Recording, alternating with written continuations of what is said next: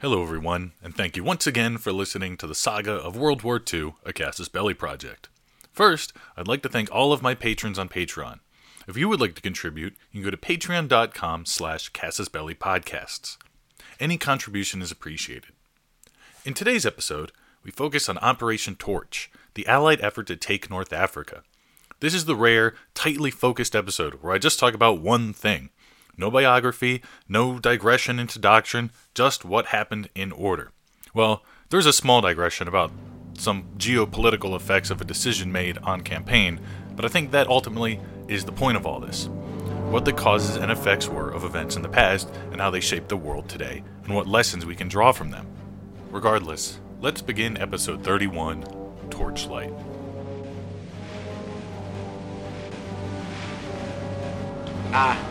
Have been astonished that Japan should in a single day have plunged into war against the United States and the British Empire.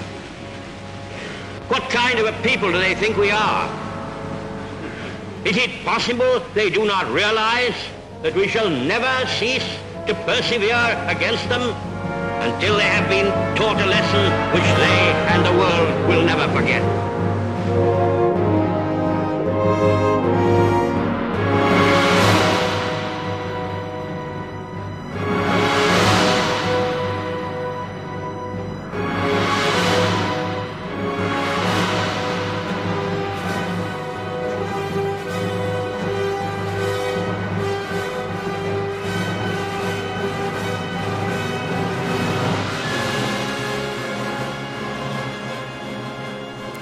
Back to episode 22, we discussed the Eastern Front in the summer of 1942 and the abject failure of the raid at Dieppe.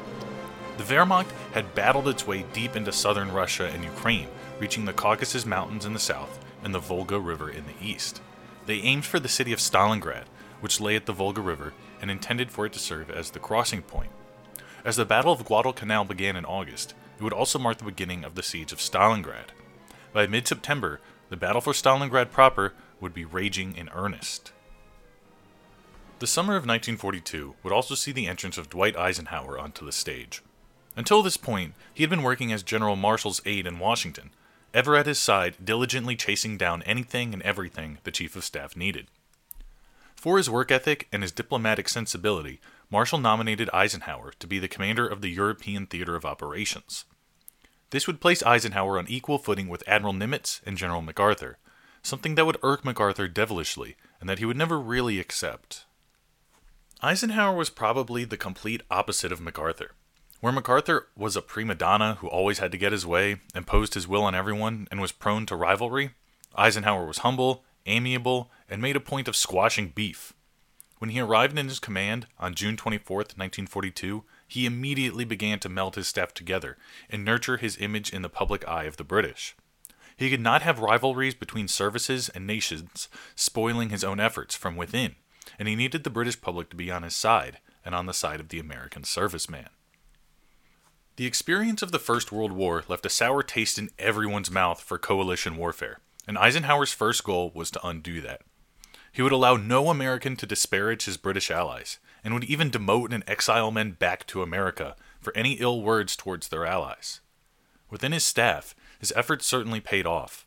His officers, from all nations, strove to achieve the ideal which he espoused. Somewhat of an ulterior motive to getting Eisenhower into the European theater and Allied headquarters in London, however, was to get him to advocate for the inevitable invasion of Europe. The British were loath to conduct a cross-channel invasion too soon, and were always dreaming up secondary and diversionary fronts. But the Americans had a broader view, and needed to keep the Soviets in the war.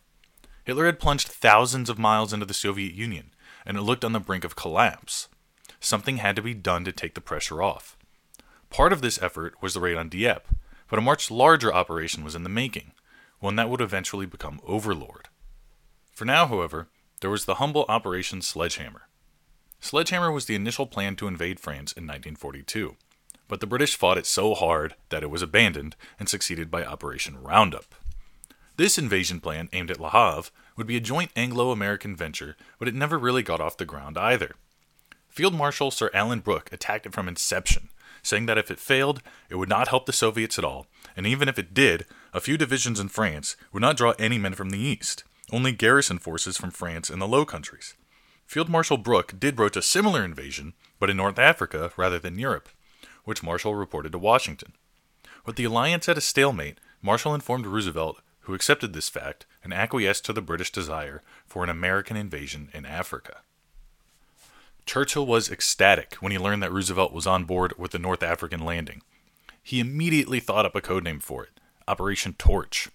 With the Americans begrudgingly on board, Churchill now had to bring Stalin round. So he traveled to Moscow in late July.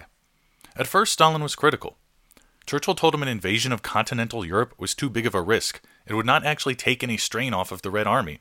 Stalin retorted that men who do not take risks do not win wars.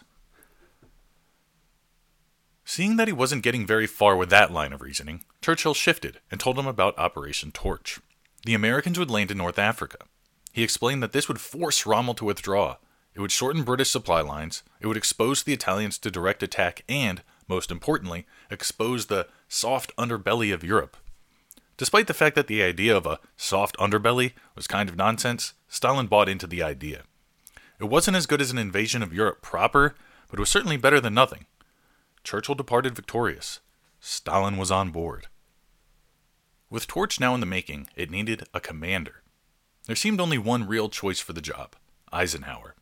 Though only hours before he had been fiercely committed to defeating the idea, once he was placed in command of it, he put his whole being into ensuring its success. Everyone agreed the ultimate objective of Torch was the city of Tunis, at the fulcrum of the Tunisian coast. But how to begin the operation was another debate. Eisenhower, always to the point, wanted to strike as close as feasible to the objective. This would prevent Hitler from being able to rush troops south in time to save Rommel. Marshall, on the other hand, was more cautious and skeptical. From the start, he believed a North African operation to be nothing more than a distraction. The war could only be won by a direct invasion of Northwest Europe. He also did not believe the French would suddenly turn on the Germans as soon as some Americans showed up. He believed that if they landed inside the Mediterranean, therefore crossing the Strait of Gibraltar, they would expose their rear to some mischief from Franco, the Spanish dictator. Though thus far he had not taken sides in the war, he was clearly sympathetic to his fellow fascists, especially Hitler, who had sent him troops to help him defeat the Republicans during the Spanish Civil War. If he should choose to seize the British-held Rock of Gibraltar, he could close off the Med and doom whatever Americans had already passed the strait. The initial landings must occur on the Atlantic side. Subsequent landings could take place beyond the Rock. So the initial landing would take place at Casablanca, followed by 2 more landings at Algiers and Oran. This plan required moving troops vast distances by sea. It is 1,000 miles from Britain to Morocco as the crow flies, meaning the convoys would have to travel even farther than that. Then, it is 800 miles from Casablanca to Algiers, and another 400 miles to Tunis. It would take careful planning to overcome this obstacle, but it could be done. It had already been done in the Pacific. What was more problematic were the French colonial garrisons. They were a motley of varying loyalties. Some had pledged themselves to Petain's Vichy government, others were loyal to de Gaulle's Free French government in exile, and their motivation to stay true to their causes was unknown. To make matters more complicated, the Free French and Vichy French were openly hostile to one another. Most importantly, though, the French in Algeria had sworn themselves to Pétain and Vichy, and thus were nominally a part of the Axis. How committed they were to their conquerors was yet to be seen. To help untie this knot, Eisenhower met with Robert Murphy, the United States envoy to French Algeria, on September 16th in London. Murphy was confident in his knowledge of French sympathies and his ability to coerce them to the Allied cause. De Gaulle was skeptical of Murphy's ability, but Murphy persisted. He argued that he could win over the French army if he could bring in retired French officer and hero of the First World War, Henry Giraud, who had escaped from a POW camp in 1940. He told Eisenhower that if Giraud were to land in North Africa, the French troops there would rally to him, clearing the way for the Americans. He said he had the assurance of the French chief of staff in Algeria that it was so. Eisenhower took everything Murphy said with a grain of salt. The man seemed to have committed the all-too-common sin of going native on his diplomatic assignment. He also did not believe the Vichy French would fold so easily. He also declined Murphy's request to begin arming the small resistance network he said he was fostering. When Murphy asked when the invasion would occur, Eisenhower simply told him sometime in February. Murphy did not leave the meeting with his tail tucked, however. In mid-October, he messaged Eisenhower with some intriguing news. General Mast, the Algerian chief of staff, wanted Giraud in charge of Torch, and that Admiral Darlan's son, Admiral Darlan being the chief of the Vichy French armed forces, had said that Darlan would cooperate with the Allies. There was a catch, however. No one else in the French forces, Free or Vichy, wanted anything to do with Darlan. Darlan was an unapologetic fascist and anti-Semite. When the Nazis took over, no one rushed to their aid faster.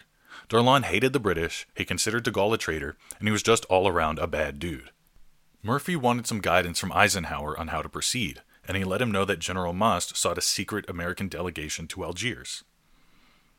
Eisenhower was not comfortable making this decision on his own, so he met with Churchill and the rest of the Allied brass in London. Despite Darlan's less than stellar reputation, he was a power broker, and Churchill wanted the French Navy. So they all agreed to conduct the secret rendezvous with the French in Algeria, and all agreed that General Mark Clark was the man for the job. Clark was almost immediately flown to Gibraltar, where a submarine was waiting to take him to Algiers.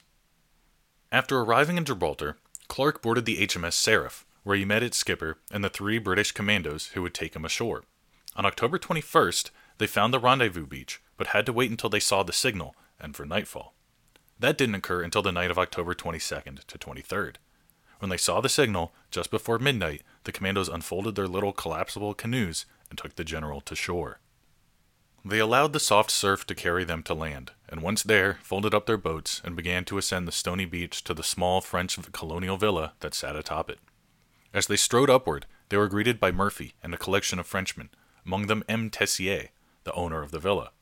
Tessier was fiercely patriotic, and sent away his Arab servants in case any of them were informing on him. Just sending them away, however, was considered suspicious, so unknown to the delegation, the police had been informed. At 5 a.m. on October 23rd, General Mast and his co-conspirators arrived at the villa. They were in full uniform, and brought with them reams of documents and maps. Clark was impressed by the volumes of information, but also by Mast's earnestness. They discussed the details of French positions for hours, but Clark was careful not to reveal any details about Operation Torch. He especially could not reveal that troops and ships were already underway from Norfolk, Virginia to North Africa. Their meeting continued until noon when the phone rang. The police were on the way.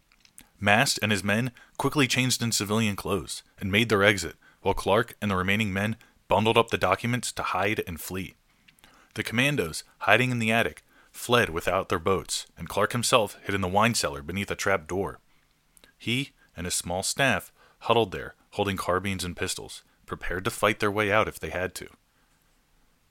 Fortunately, it didn't come to that, thanks to quick thinking by Tessier and Murphy. They put on a display of drinking and singing when the police arrived, and when asked why they had sent away their servants, they told the gendarmes that Murphy was the American consul in Algiers, and that they had some female companions upstairs, and they wished to avoid any embarrassment.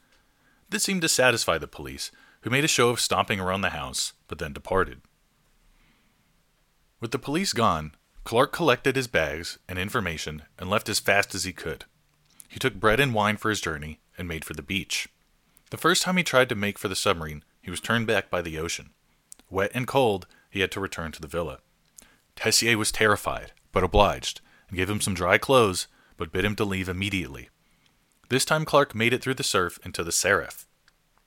One of the bags of documents was lost in the surf, and Clark was terrified that if discovered, it would reveal the whole plot.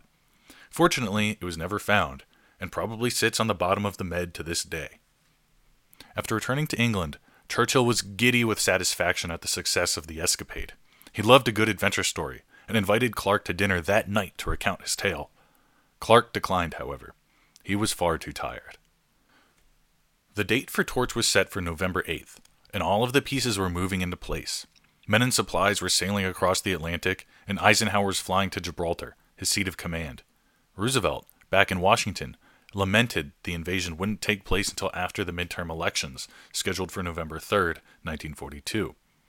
Unlike Churchill, he did not fiddle with military operations for political gain. He set the overarching strategy as the role for the American president, but tactical and operational matters he left entirely to the professionals. When Eisenhower arrived in Gibraltar, he found that there really wasn't much for him to do. All of the pieces were in motion already and in radio silence to mask their movements. The only thing he really had to do was deal with the stereotypically French General Giraud. The haughty, self-important man demanded to be placed in overall command of the operation. Surely he did not believe he would actually have operational control. He was more of a figurehead, to give the Allies, and Americans in particular, since they were the ones that actually would be landing, legitimacy. But here he was, demanding the reins, and suggesting the objective be changed to southern France, here at the 11th hour. Eisenhower, ever the diplomat, told him he should make a radio broadcast to French forces in North Africa, bidding them cooperate with the Allies. Giraud still refused. Eisenhower told him he would be Governor General of liberated North Africa, and have total command there. Giraud still stubbornly refused and left their meeting saying he would merely be a spectator. Eisenhower then sent General Clark to treat with the Frenchman. He had more success. He told him that he either accepted Eisenhower's proposal or sit out the rest of the war.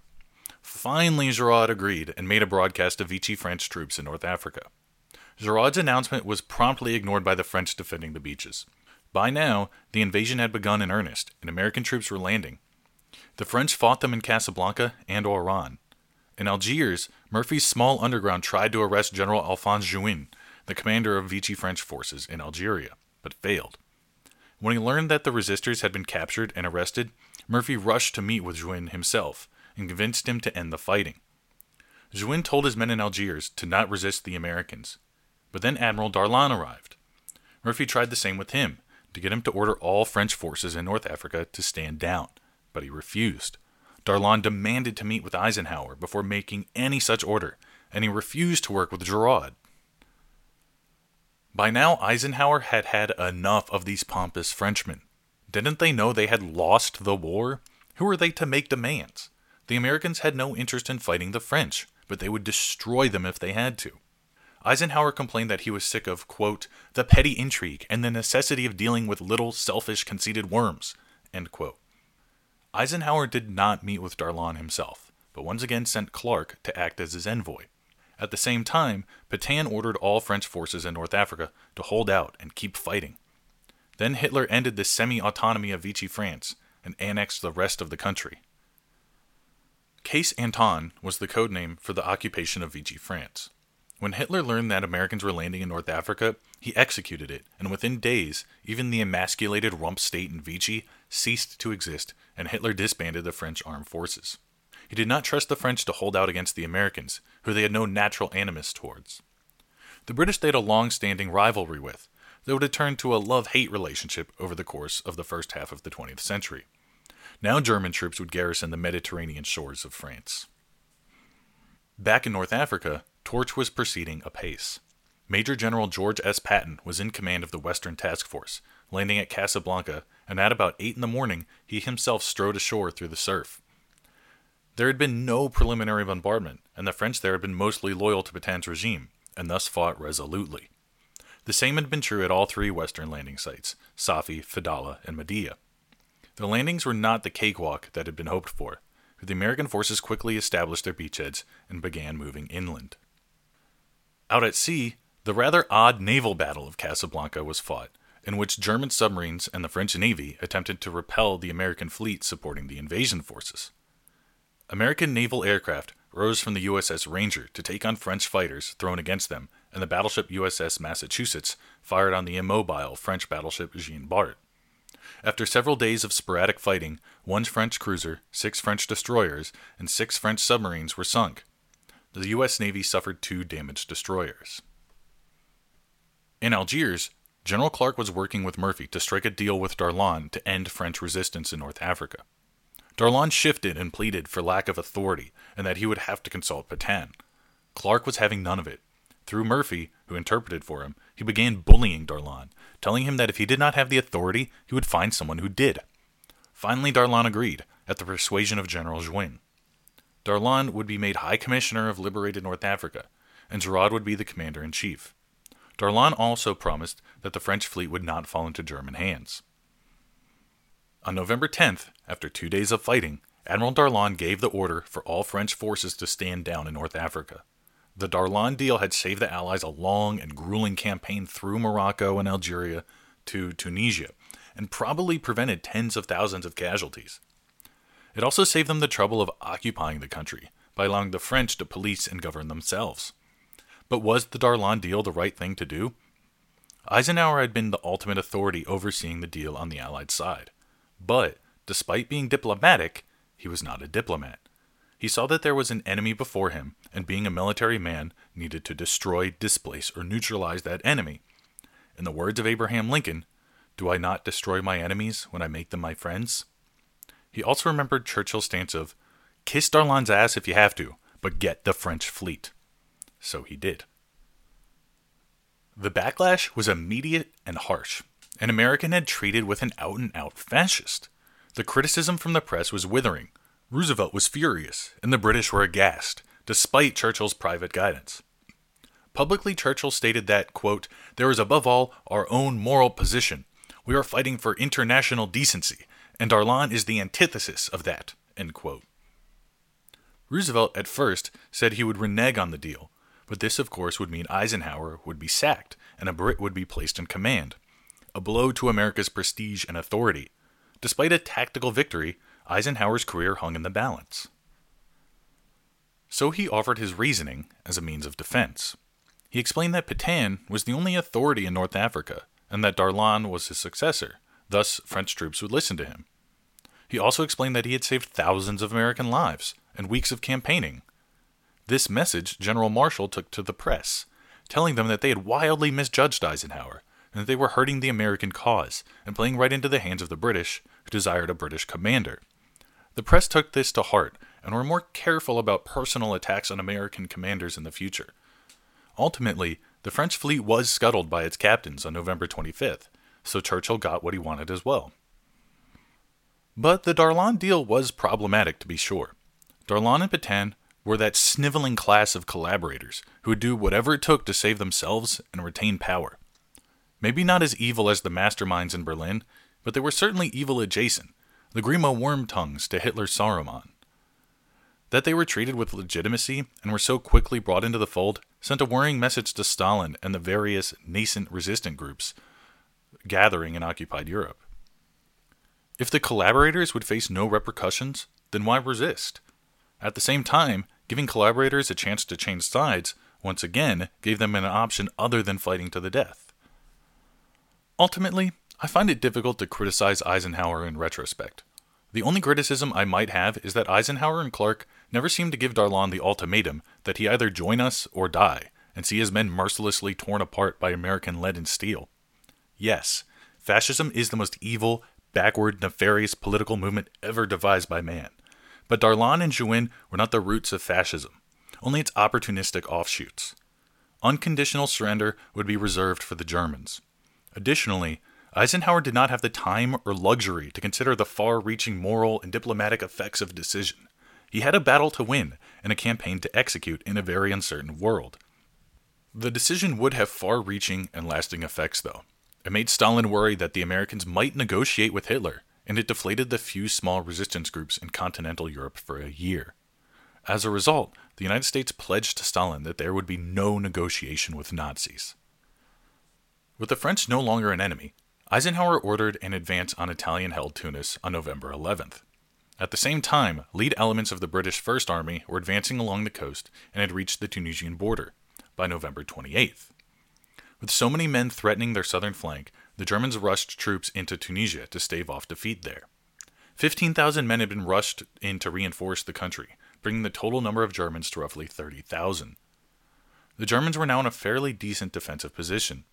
They had good troops and solid logistics capability through improved airfields and a deep water port in Tunis. Dwight Eisenhower was distracted and slow-moving in his first campaign, however. He was too involved in the petty politics of how to govern newly liberated North Africa. Darlan, Giraud, and all the other local power brokers were taking too much of his attention.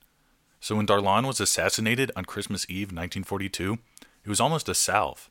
After Giraud took over as Governor-General of North Africa, Eisenhower seemed to leave the governance to subordinates and focus on campaigning. He still had to let go of the careful planning he had become accustomed to after so many years away from command. Like Montgomery, he liked to tidy up his rear and wasn't apt to make bold, exploitative moves. his experience in North Africa would help him break that habit. Eisenhower was on his way to becoming Supreme Allied Commander.